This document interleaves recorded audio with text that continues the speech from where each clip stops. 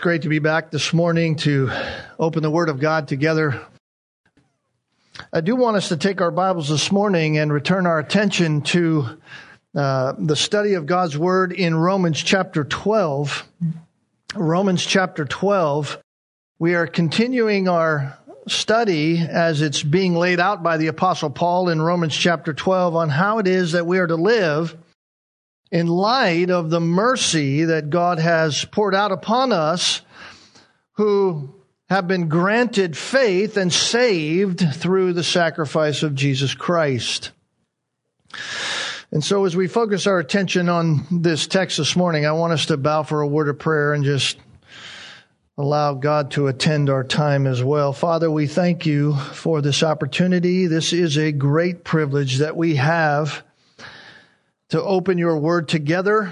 I trust that we do not take it for granted. I trust that we approach this time as it is a privilege, for not all people in this world are granted such a free privilege that we have in this country. And so we come, I trust, with seriousness in our hearts, with a reverence in our hearts and minds, with a thoughtfulness to understanding what you have for us, and a knowledge and understanding that it will be the Spirit's illumination upon our hearts and our minds that helps us to walk obedient to it. So attend to our time, honor your name through it, and may our lives be a blessing to you from it, for the sake of our Savior Christ, in whose name we pray. Amen. Christian living. Obedience in our lives to God. Right? The way we live as Christians is a testimony. Let's just get that right in our minds as we start, as we think about this again, as we remind ourselves this morning of this text that we are in with the Apostle Paul. Our lives as Christians is a testimony.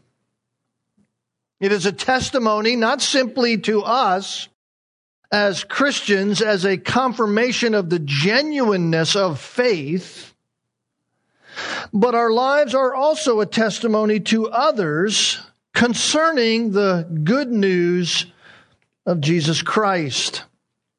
In fact, the Bible declares that the Christian is to live in such a way that their lives are a picture of the gospel. The Apostle Peter reminds us in 1 Peter chapter 2 that we are to keep our behavior excellent among the Gentiles. We've studied that passage before. The word excellent is a very interesting word in the original language. It is the word kalos. It's used some 101 times in the New Testament.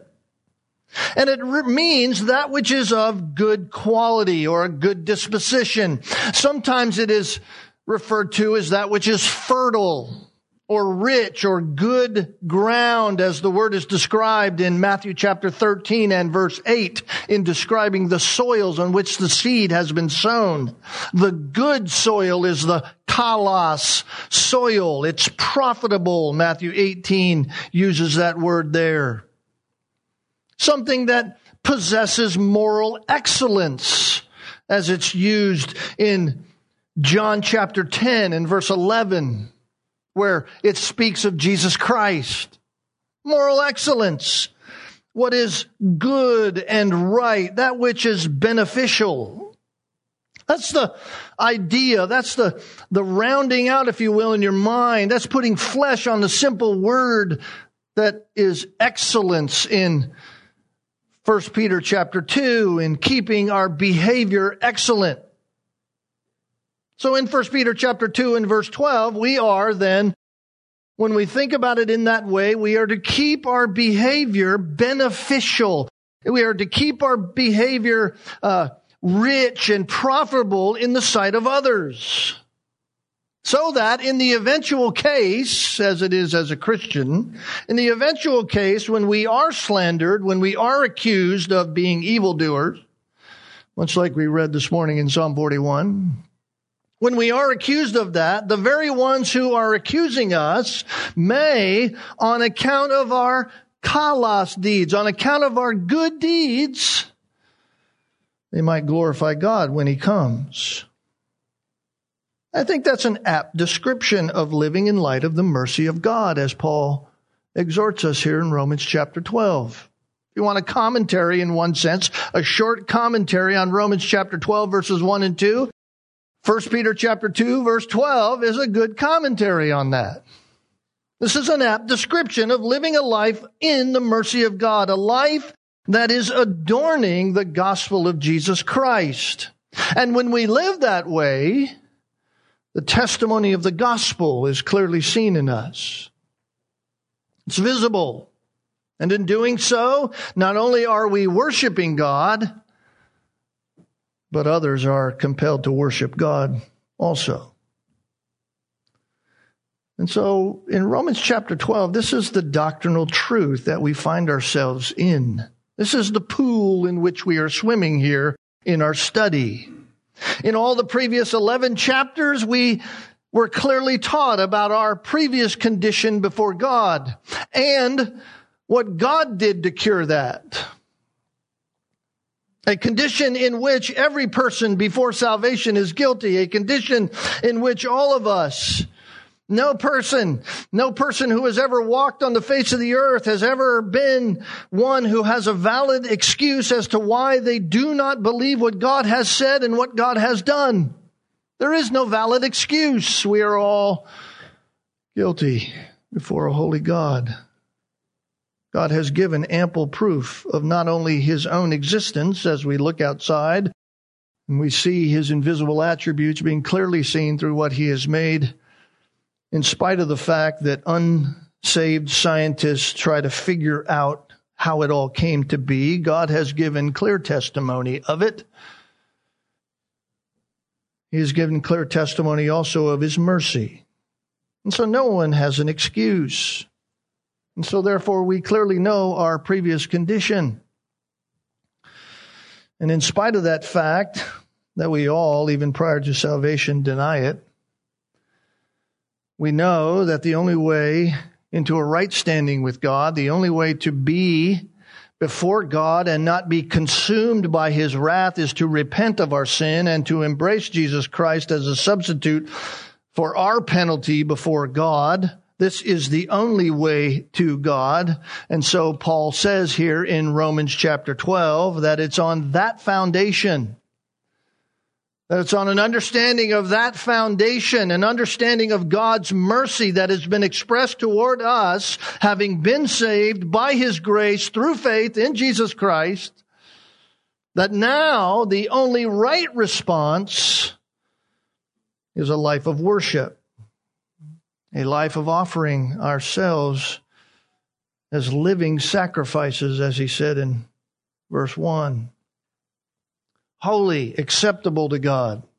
Lives which are set apart, lives which are approvable, if you will, by God. We are a people given to God in order to be used as God desires to use us, fully submissive to His will, just as Christ was fully submissive to the will of the Father, obedient to His commands, and therefore we are to be consistently and constantly renewing our minds. He says in verse 2, don't be conformed to the world. Don't be like the world. Don't let the world squeeze you into its mold. You are to be conformed. You are to be renewing your mind. Renewing your mind. As we heard in Sunday school this morning in the adult Sunday school, thinking on the things of God, thinking on the Word of God, constantly meditating and pondering, like Psalm 1 says, day and night is the blessed man who meditates on the Word of God all the time.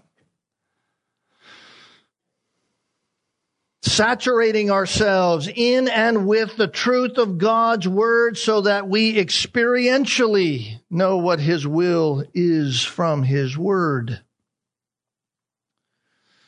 And so it's in light of all of that that we have been looking at these commands in verses 9 through 21. We've covered several of them already. We already know that we are not to be playing games when it comes to our love for God, right? The scriptures tell us, love God with your whole heart, with your whole soul, with your whole mind. It is to be a fullness of a love for God, and it's only from that we will ever begin to rightly love our neighbor as ourselves. And so we have this fullness, this directness of loving God without hypocrisy, he says in verse 9. Love without hypocrisy, love without play acting, love without fakery. Not only are we not to be hypocritical toward one another, but as we learn more importantly, our love for God is to be without hypocrisy. In other words, our love to God is to be reflected by the genuineness of our obedience to Him. A genuineness that is born in the heart, a genuineness that is reflected in the outwardness of our mind, our thinking, our inner man. And therefore we must hate every vestige of evil, as it says here. Abhor what is evil and cling to what is good. Hate evil itself, not just the doing of evil, but hate evil itself, the very concept of evil in all of its forms.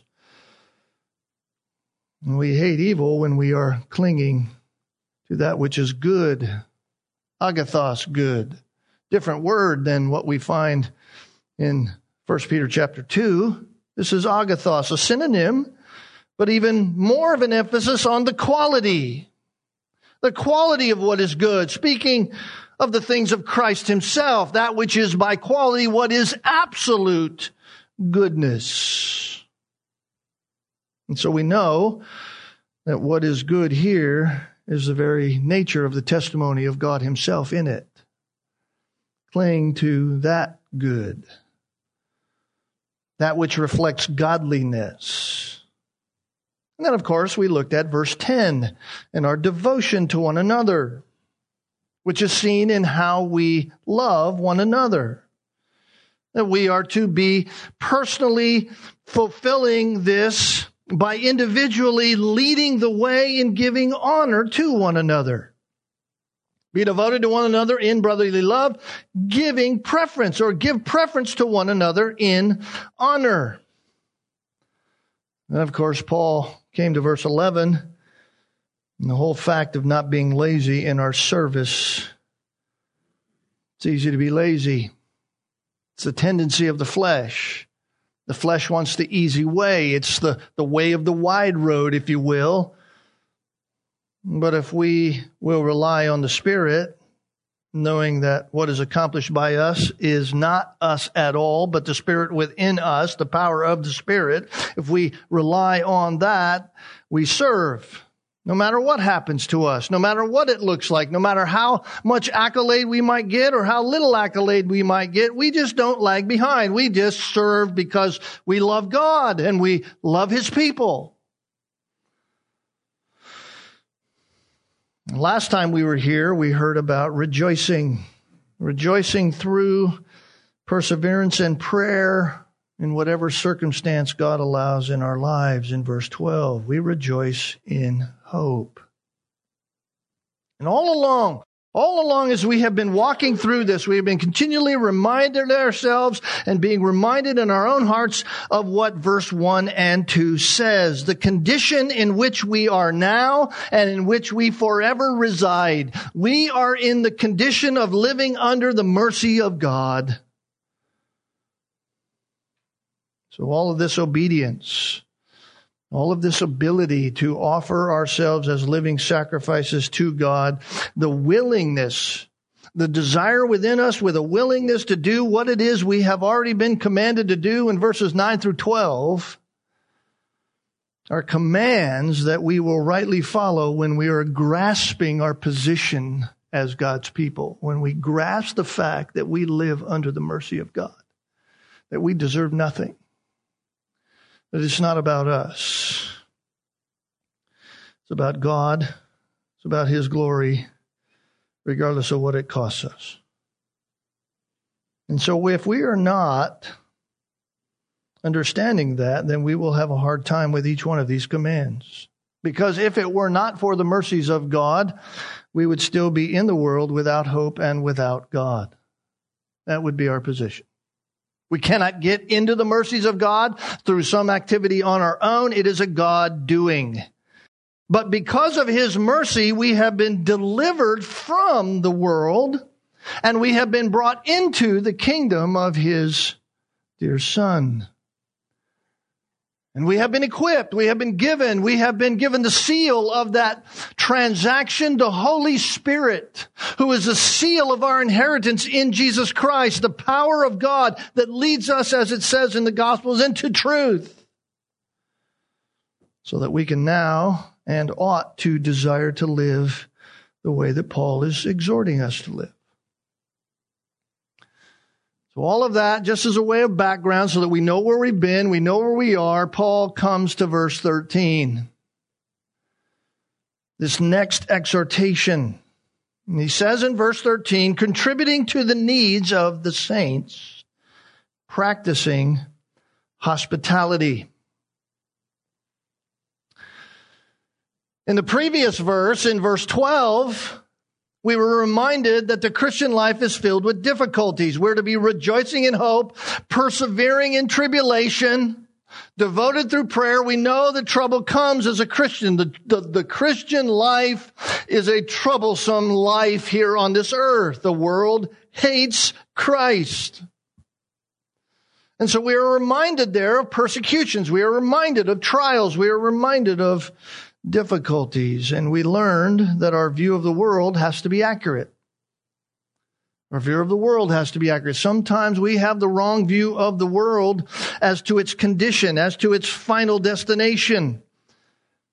And if we are going to be rejoicing in hope, then we have to have the right perspective. We have to have God's perspective on the world. What is going to be and how is the world now in reference to the holiness of God?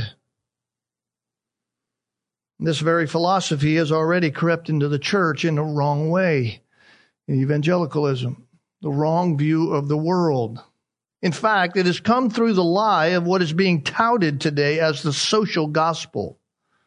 The social gospel. This is just one way.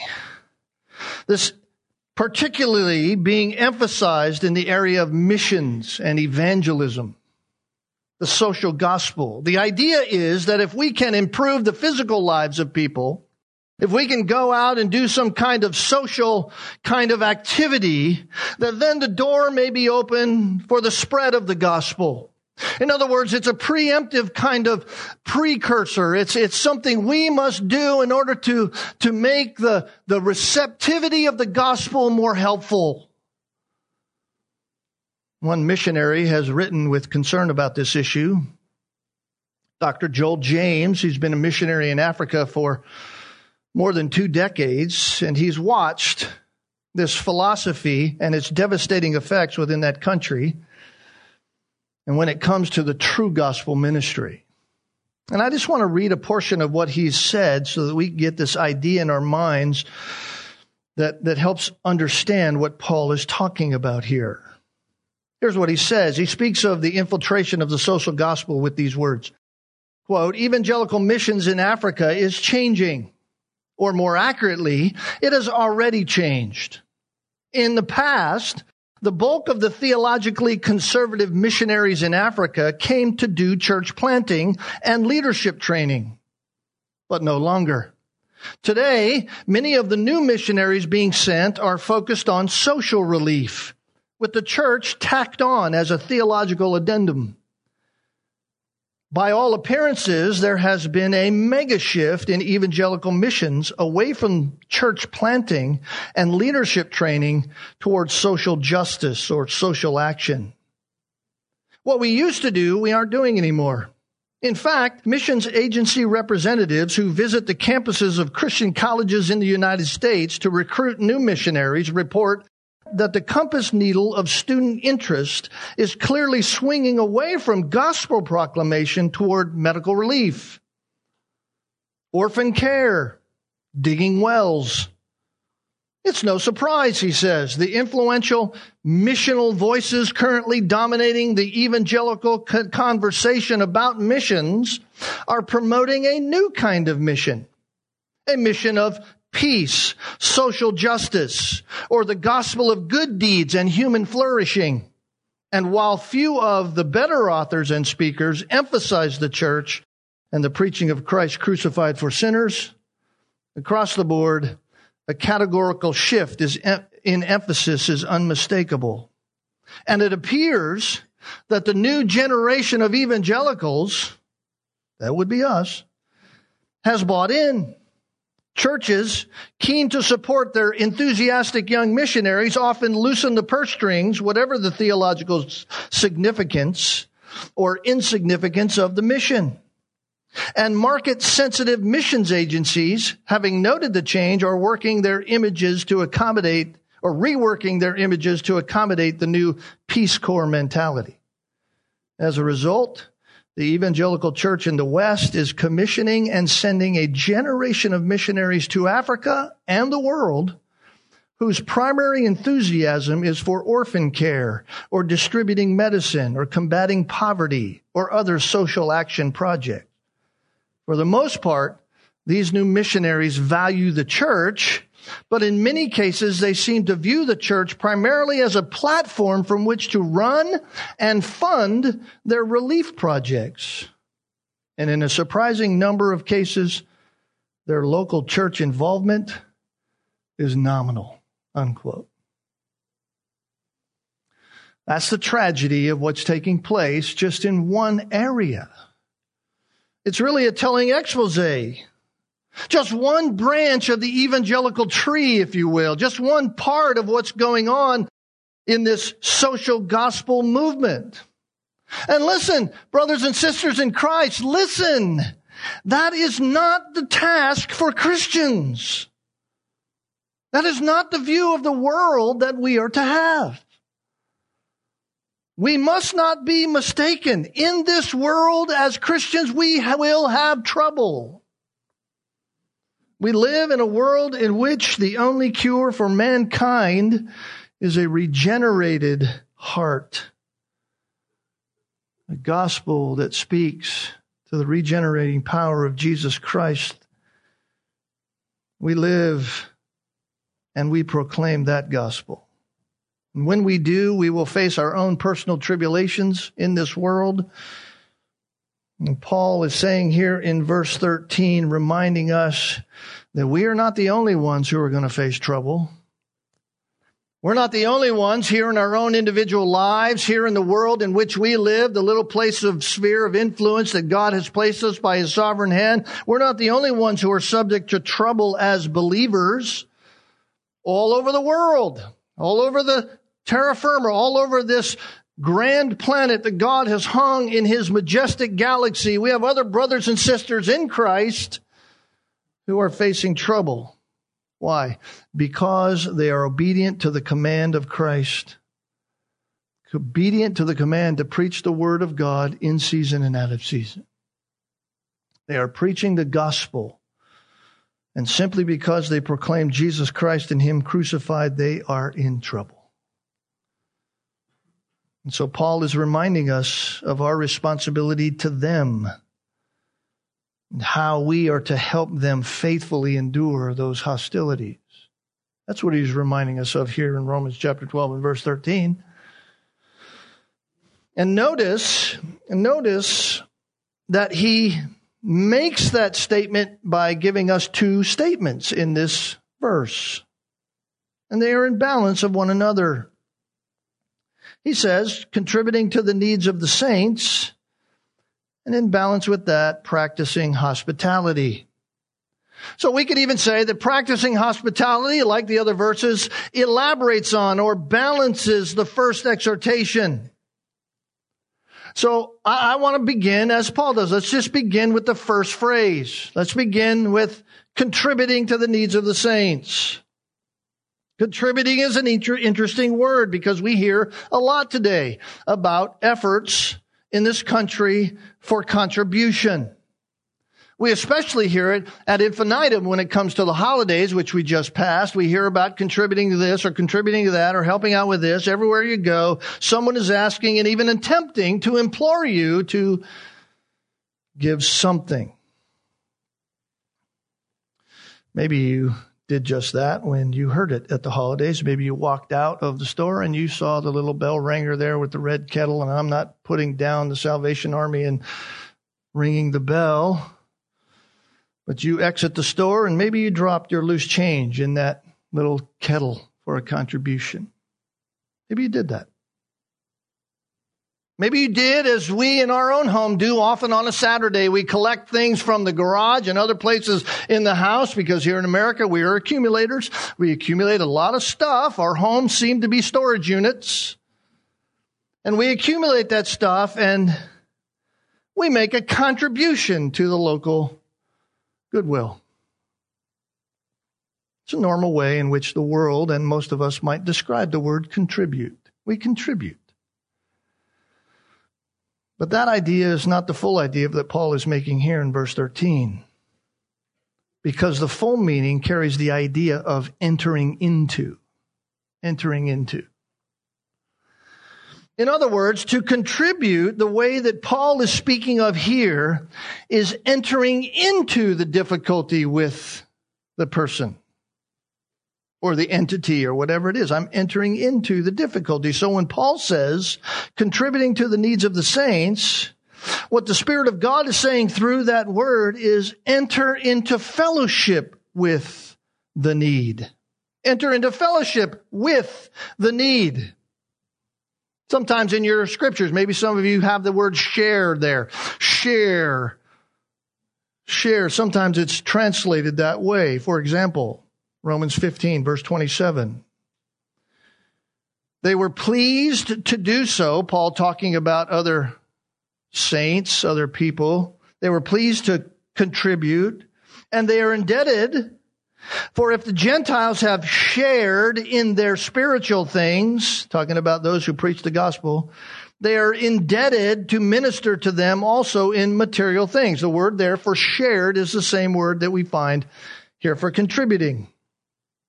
Galatians 6:6, the one who is taught the word is to share all good things with the one who teaches. Participate, enter into fellowship with.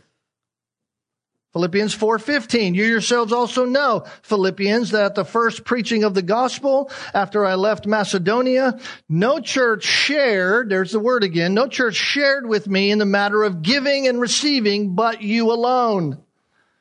He's commending the Philippians for how they shared, how they contributed in this way to the ministry that he was doing. 1 Timothy 5, verse 22, do not lay hands upon anyone too hastily, and thereby thereby enter into responsibly the activity of their sins. Don't place hands on someone too hastily and thereby share responsibility for the sins of others.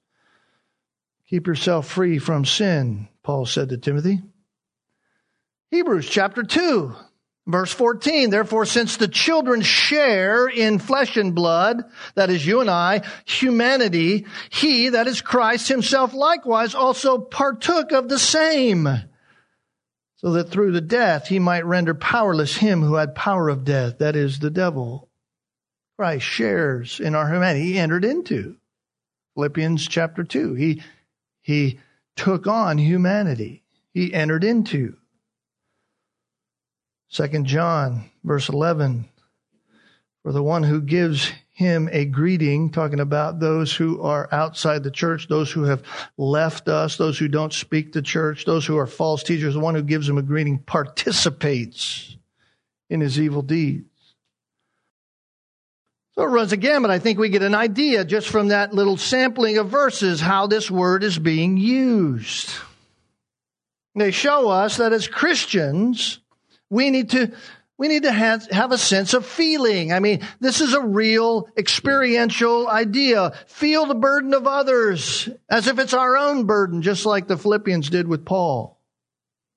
Feel the burden as if we are in the hardship with them. You see the difference, I hope. You see, when I go to Goodwill, when I give something to Goodwill, I just go, I pull up the car, I open the back, I take out the stuff, the guy says, thank you, I close the thing, and I drive off. I don't see any reality of burden.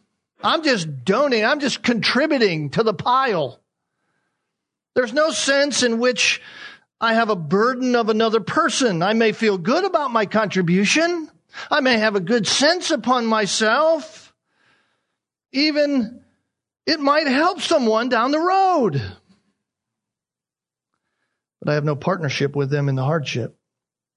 So this is what Paul means here when he exhorts us to contribute.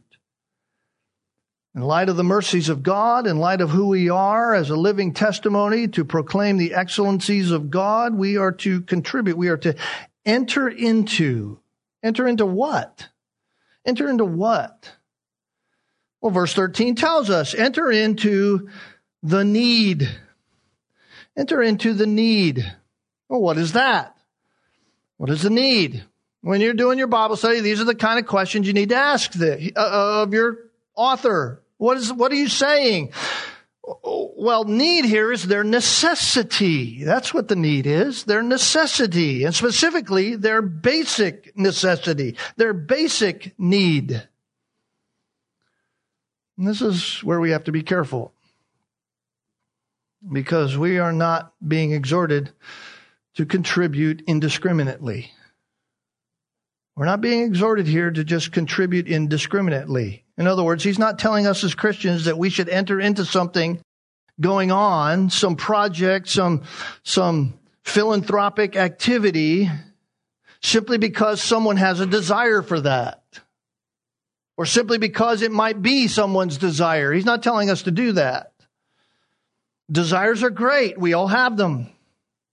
We have desires for things. We all have wishes. We all have wants. But here we are being exhorted to enter into fellowship with their needs. And so the distinction is very important for us to think about. The distinction is important because we are still here on the earth. We are in this earthly realm. The flesh is still present. Sinful desires are still there. And sometimes we're not always clear. Sometimes it's somewhat foggy at times to know the difference between an absolute need and a want or a desire. But there's a huge difference between something being a need of necessity, a need of life, and wanting more than we need. There's a huge difference, and we're not ignorant people. We know that. And so what Paul is saying here is that we are to be contributing to them, to others, when they truly are in need. Truly are in need. And notice just who it is that we are to do this with. Contributing to the needs of who? Of the saints. Of the saints. These aren't words just pulled out of the air. This is Paul being led by the Holy Spirit to teach us just how it is we are to think. All right, these are the needs of the saints. Well, we have to ask ourselves, who are the saints? Because that's confusing today sometimes in some places. Saints in the Word of God is the holy ones. The holy ones, the true believers, the hagios. Those who are true believers. So listen, think about this. Paul in Romans chapter 12 is not talking about us giving to some kind of organization. He's not talking about some philanthropic organization that we give money to and feel good and we can consider ourselves contributors. No, he's talking about entering into real life troubles of other believers. That's what he's talking about. Entering into the real life troubles and struggles and difficulties and real needs of other believers. With the true saints, he says. If we don't know who saints are clearly, we can go all the way back to chapter 1 and go all the way through to chapter 11 and say, okay, that's what a saint is. Someone who was this and now they're this because God has saved them. Right? This isn't the lie of the Catholic Church that makes people saints because they think they've done something miraculous and it's unprovable and they haven't done it anyway. This is not, we venerate people who we call saints. No, this is true believers. This is actual saints. Those who have been saved by grace through faith in Christ, the children of God. And so Paul is saying, in light of your position in God, in light of the mercy of God, now that He saved you, in light of that, in light of the fact that He showered His mercy upon you, then live as a sacrifice to Him. Live as a sacrifice to Him and be looking for and entering into the trouble of those saints who have real needs. By the way, this principle is throughout the Old Testament or in the New Testament. But I just want us to turn really quickly to one section where we see it so clearly. 2 Corinthians chapter 8. 2 Corinthians chapter 8. Some of you go, yeah, I was waiting for you to turn there because you know this passage. 2 Corinthians chapter 8. Paul, once again, exhorting that church that we studied 1 Corinthians. They had so much trouble, so much difficulty, strife going on. They're thinking about God. They're thinking about Christian living was so backwards on so many different things. It really was an issue of love. It really was an issue of love. That's what the whole exhortation of chapter 13 is about. They really weren't loving God with their whole heart, which is why they weren't loving each other, and that's why Paul talks about all that. 2 Corinthians, they're even having trouble still. They've doubted Paul. They've doubted his calling and all these kinds of things. He's had to defend himself throughout this. And he comes to chapter 8 wanting to exhort them on the issue of this reality. It's the reality of contributing in the right way. And he says, brethren, verse 1, we wish to make known to you the grace of God which has been given to the churches in Macedonia. And we have to recognize one thing just from that one verse, that contributing to the needs of the saints is a measure of the grace of God. Notice what he says. I want to make known to you the grace of God which has been given to the churches in Macedonia. So he's talking about the grace of God. This is an outflow of the grace of God. We stand in grace. We are Christians who have been saved by grace. And when we live this way, it's the outflow of grace. This is the gift of God's grace. What is that? Well, these churches in Macedonia, with this gift of God's grace given to them, that in a great ordeal of affliction, their abundance of joy, remember verse 11 or 12, we rejoice in tribulation. Their abundance of joy, they had great affliction, and yet their rejoicing, their abundance of joy, and their deep poverty. These are people who seemingly, at least from our understanding, had very little, had less than most people. Their deep poverty overflowed in the wealth of their liberality. And we just don't think like that. We think the people who are to be contributing to the needs are the people who have means. And yet here we see a group of churches, because it's plural in verse 1, a group of churches in the north who, out of abundance of joy and deep poverty, there was an overflow in the wealth of the liberality. They had a sincerity in spite of their economics. And so what did they do? Paul says, I testify that according to their ability. What was their ability? They had nothing, really. They were poverty. And beyond their ability, they gave of their own accord. In other words, no one was compelling them.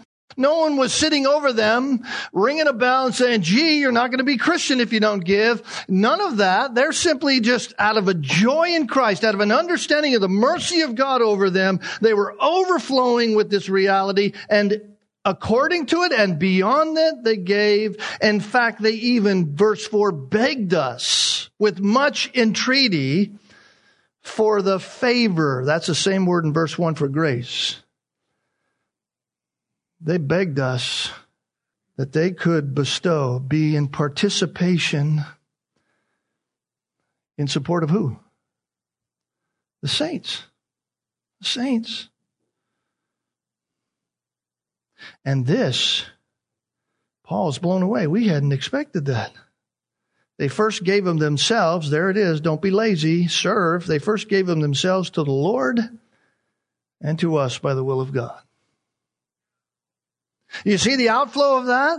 You see what's going on in the heart of these people? The heart is the realization of what they were without God, and now God has graciously brought them in, and so they just opened their lives. They said, Lord, whatever it is, whatever the ministry is, it doesn't really matter. We don't really have anything, Lord. You've granted us your sovereign hand of where we are economically, socially, and otherwise. We really don't. But we're just going to say, we're yours to use. Use us however you want. And Paul comes along and they beg for the opportunity to be a part of it.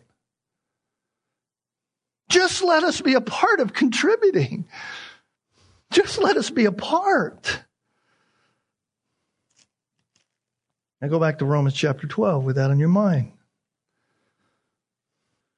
Because this is what we're to be like. We're to have the Macedonian attitude. Entering into the trouble of others in order to meet the real need because they are simply our brothers and sisters in Christ. Because they're our brothers and sisters in Christ. Not because we know them, not because they're our own relatives, not because we've seen them before, none of that. Just because they're our brothers in Christ.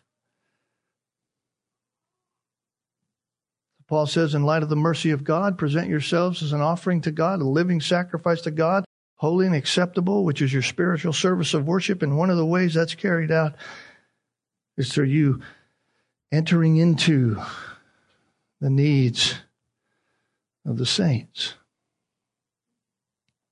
And then he says, to balance that out quickly in verse 13, the other half of the verse, practicing hospitality.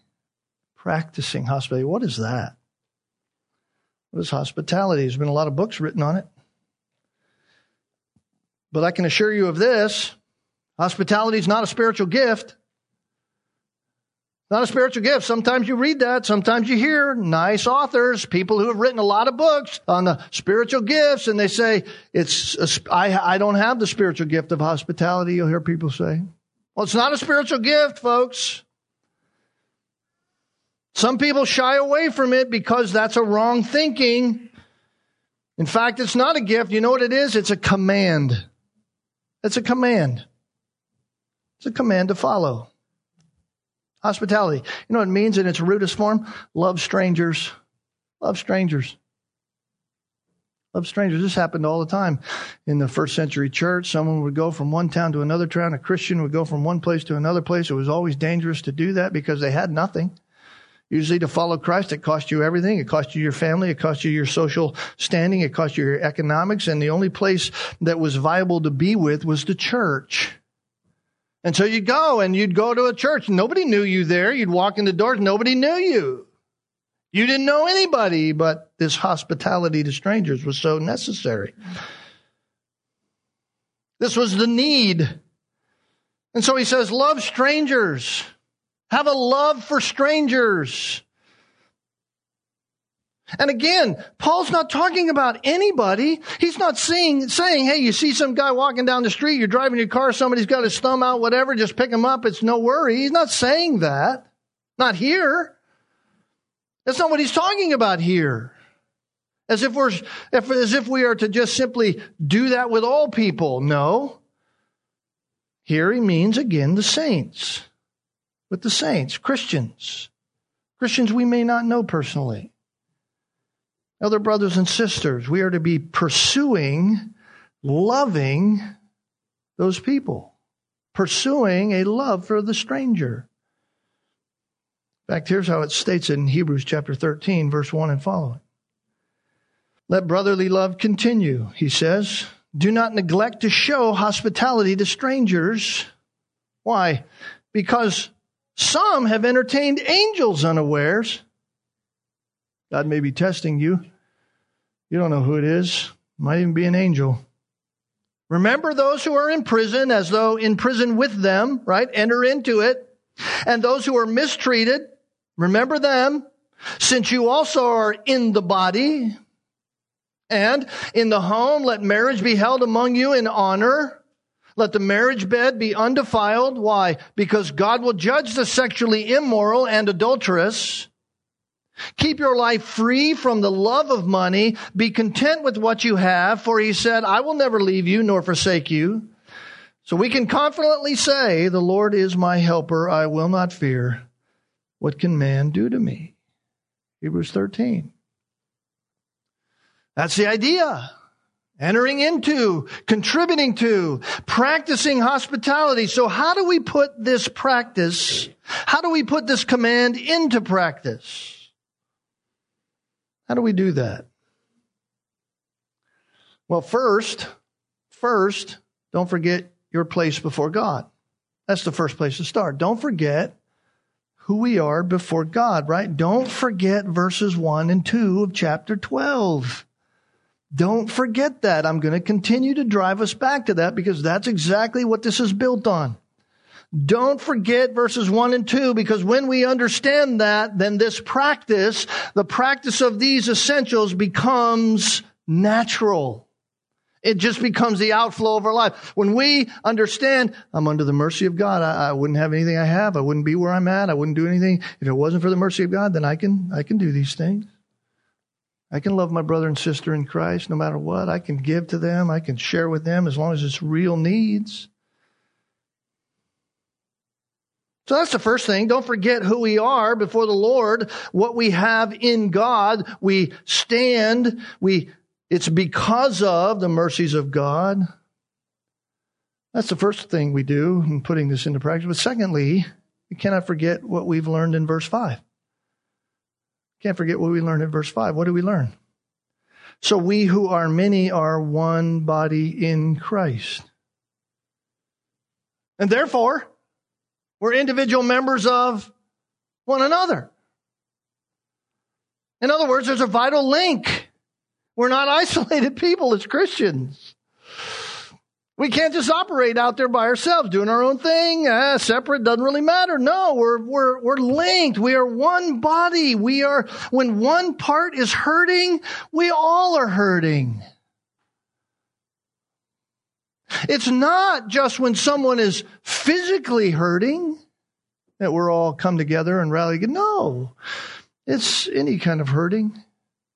When prayer requests go out for someone hurting, we ought to be immediately in our minds and hearts going to prayer for that person. Because we ought to be entering into that with them. When they hurt, we hurt. Paul's going to say this. He's going to say this in a little letter, right? Weep with those who weep, rejoice with those who rejoice in verse 15. We're one body. It's because of that we are to be contributing to the needs of the saints. It's because of that we're to be practicing the love of strangers, because we're one. It's as if a long-lost brother who I didn't know was my brother came to my house and said, hey, brother, I need to love that stranger because they are my brother. They are my sister. And then thirdly, we need to remember specifically from verse 13 that this exhortation is not for us to simply participate in some general philanthropy. It's not what he's talking about.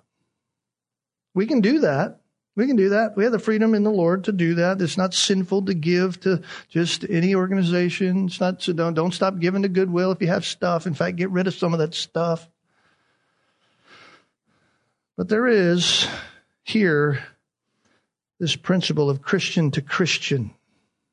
This is Christian to Christian. In fact, Galatians 6:10,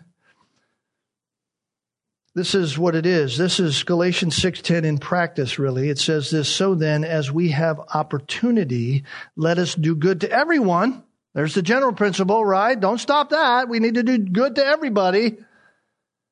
but especially to those who are of the household of faith. So as you turn the TV on and you're watching some nonsense program, because our mind likes to do that from time to time, and we allow ourselves to do that, and you see the request for famine relief come across, or you see the sad animal with the brown eyes and the Sarah McLachlan song start playing, whatever kind of relief comes before us all the time, right? The world argues, the world even chides us as Christians, trying to guilt us that we must be involved in all of those kinds of general requests, or we're not really loving people. And yet here Paul is exhorting us, and we might say, and we might know, and really understand this is God exhorting us, that our business is to look to Christians, other Christians, because we understand the world. We understand where they're going, and all of the social justice and social programs in the globe are not going to save them. The only thing that saves them is the gospel. And there are true believers in all of those other places who are suffering because of the gospel, and we are to help them. We're to help them.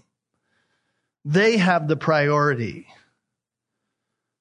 And sadly, they are oftentimes the most neglected, but they have the priority.